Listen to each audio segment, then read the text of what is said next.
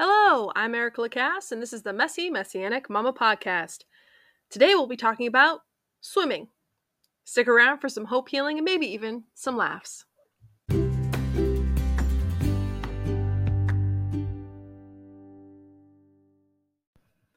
Welcome once again to another Messy Messianic Mama Podcast. It is the 14th of November, 2022. I'm going to give a shout out to my father, Michael Pruitt. He turned 75 yesterday, so really happy that he is still with us, and I pray that he had a fantastic day yesterday. I'm just glad that he got my letter in the mail because they just moved, and I guess last week they actually finally changed their address, but I'd already sent it to their new address, so I was a little worried. But anyways, I'm very grateful that he got it.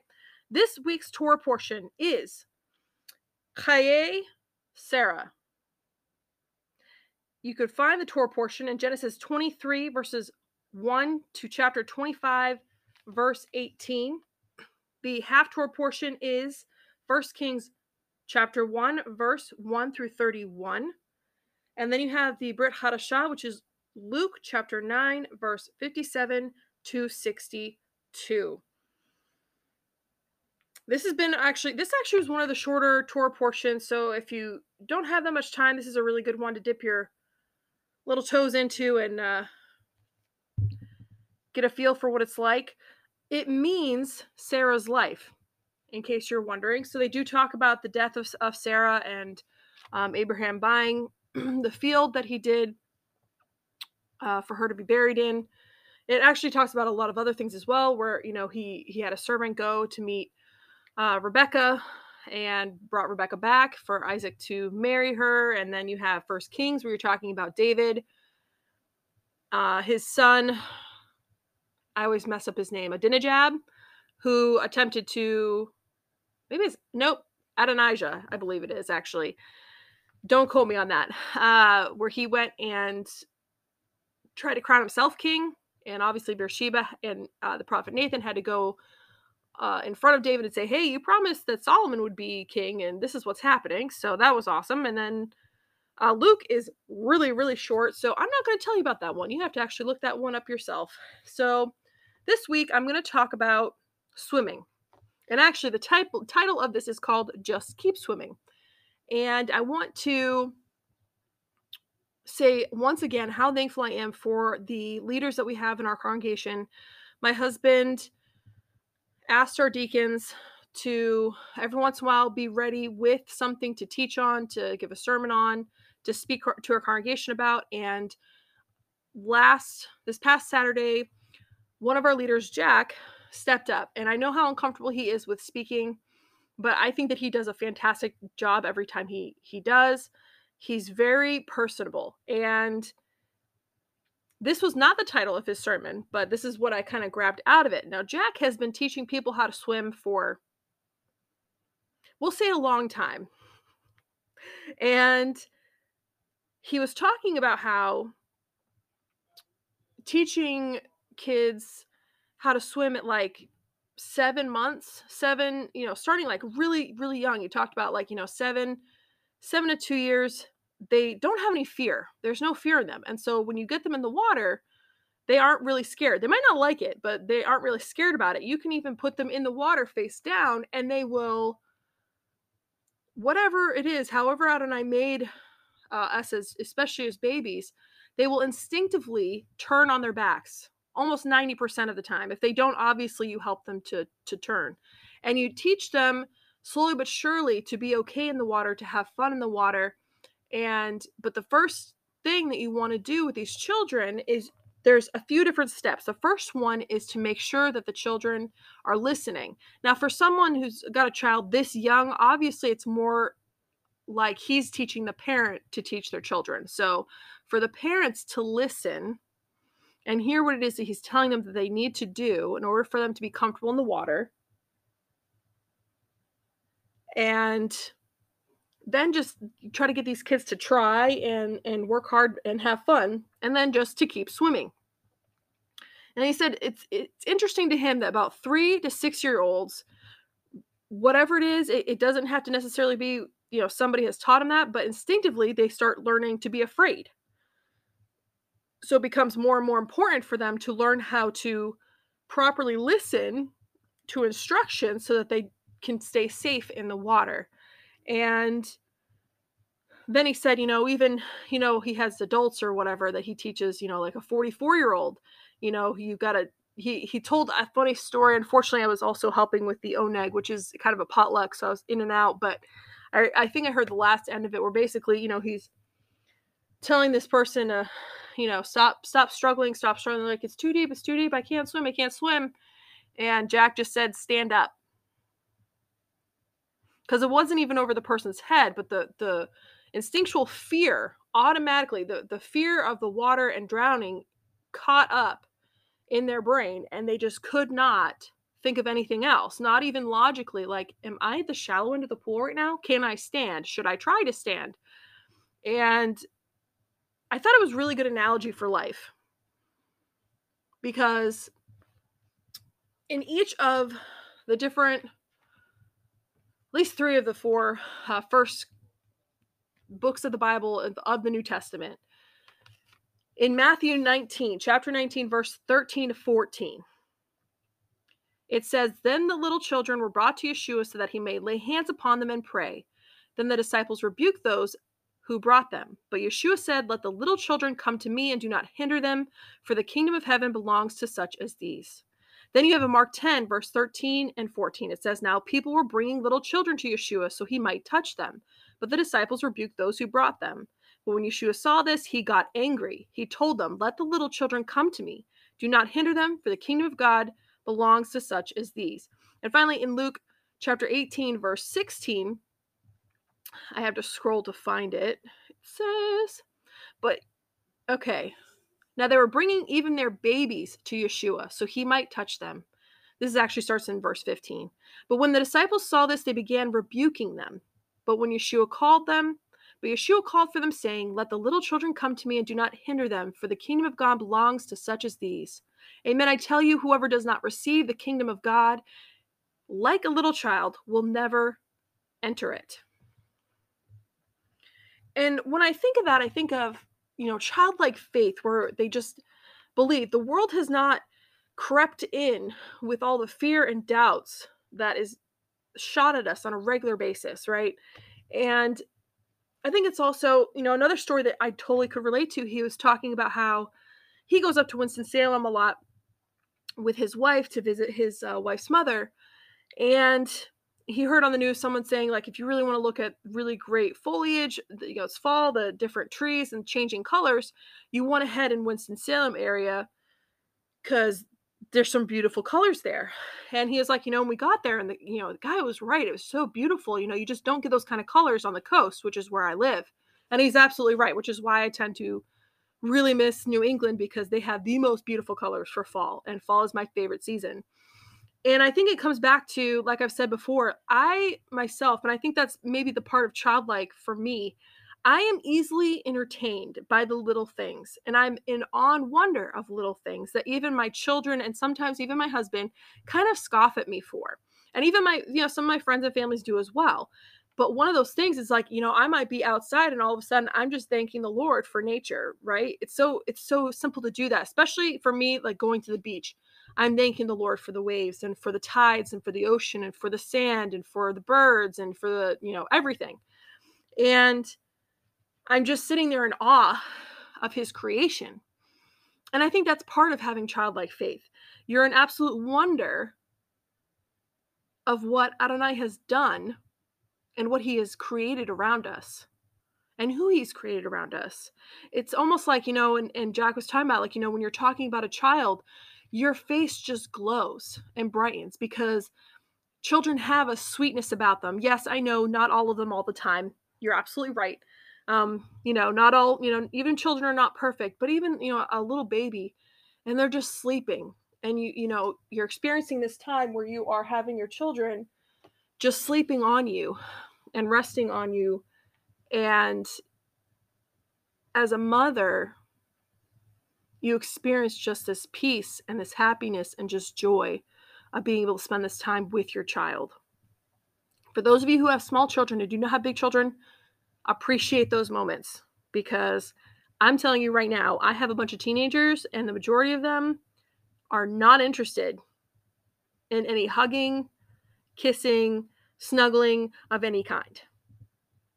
Which, is not that bad because I'm not a super physical person anyways. However, it's something that you have to kind of get used to because it's a season, right? There's a season and a time where, especially when your kids are at the age of being, the teenage age, they tend to not necessarily want to be as close to their parents.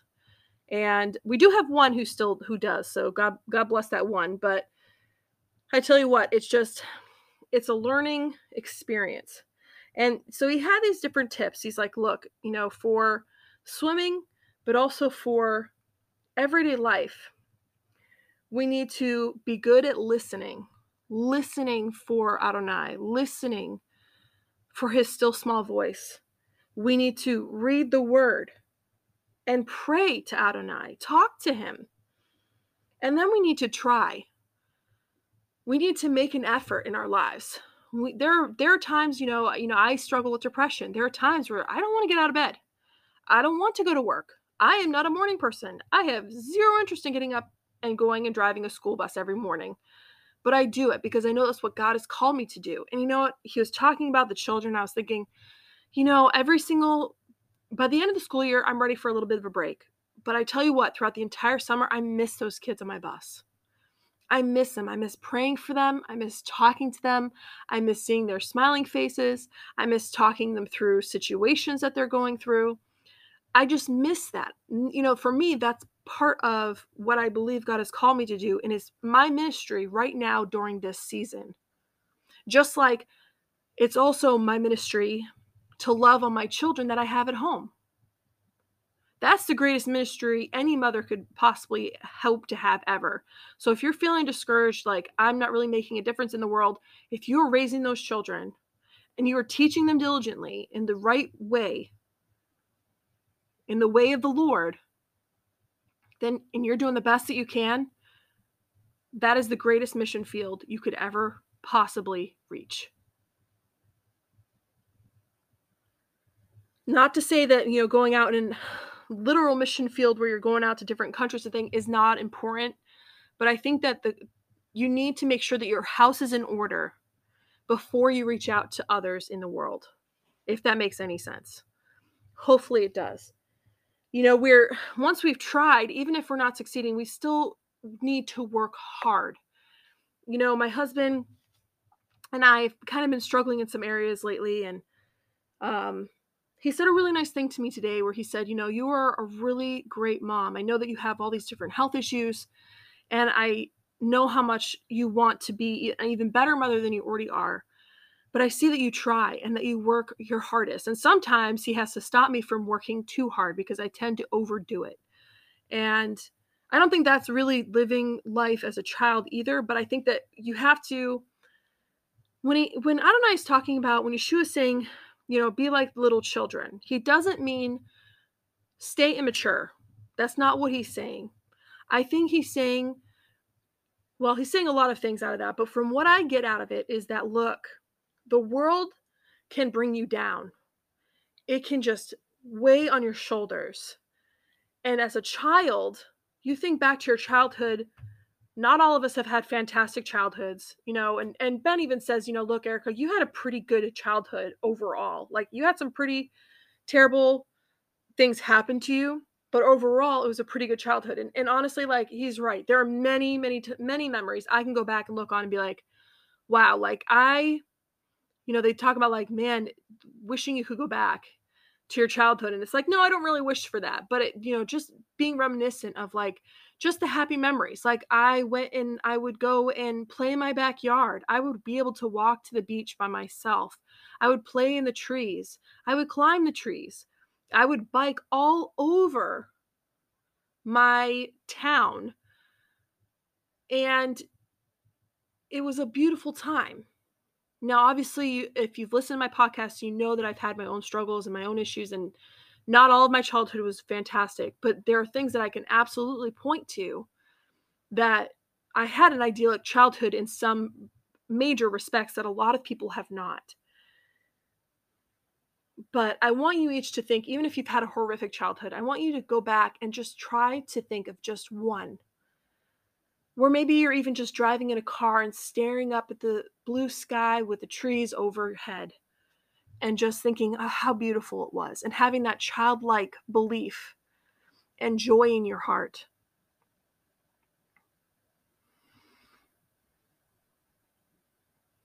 And I believe that's kind of part of what he's talking about, because I don't know why, but for some reason I'm thinking, people will be like, oh, well, then you're supposed to never really mature. You're supposed to just be, you know, out there and just doing whatever, because, children, they need structure, they need a discipline. But let's be honest, even adults, we need structure and we need discipline, or we end up going off the rails. And I think that's what Adonai is for. That's what his word is for, to show us, like, this is the correct path. In order for you to live a righteous and good life, honoring the Father, this is what you are to do, which is why it's so important to read the word so you understand that. The other thing is this: is have fun. And my children will probably be the first to tell you, I'm not the fun parent. Let's just be honest. I'm the disciplinarian. I'm the one who's telling you, like, no, you are not doing that. That is a terrible idea. Let's rethink this thought process and let's look at it from a different perspective. But there are definitely moments where I do have fun, and I try to have fun. Because of my health issues, it's quite a bit of a struggle for me to be able to do a lot of things that my children want to do. But when I'm having those good moments, I do try my best to do something fun with my children, fun with my family, something that they would be interested in doing. And the last thing that Jack said was, just keep swimming. And I don't know if he said it on purpose, because, that's a straight quote from Finding Nemo, but it was one of my favorite quotes from Finding Nemo. I've watched that movie a bazillion times because my best friend's little son, when he was a baby, like, it was his favorite movie, and I was living with her at the time, and they had it on replay. So I've seen it so many times, it's ridiculous, but it's very true. The fish story just says, just keep swimming. No matter what life throws at you, and in their case, whatever the ocean throws at you, you just keep swimming, because that's all we can do, right? Instead of looking behind us, we need to look forward, keep our eyes on Yeshua, and just keep swimming.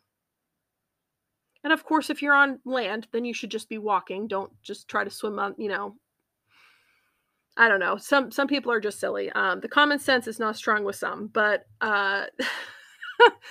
that's okay, because that's what he gave a lot of us the common sense for, so we could help the ones who don't have it so much. But I am so thankful for my congregation, for my leaders, for the people who attend Beth Simcha, for my family, for my immediate family, and for my children.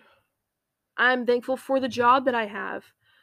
I'm thankful for the kids who come on my bus and that I get to greet every single morning and every single afternoon.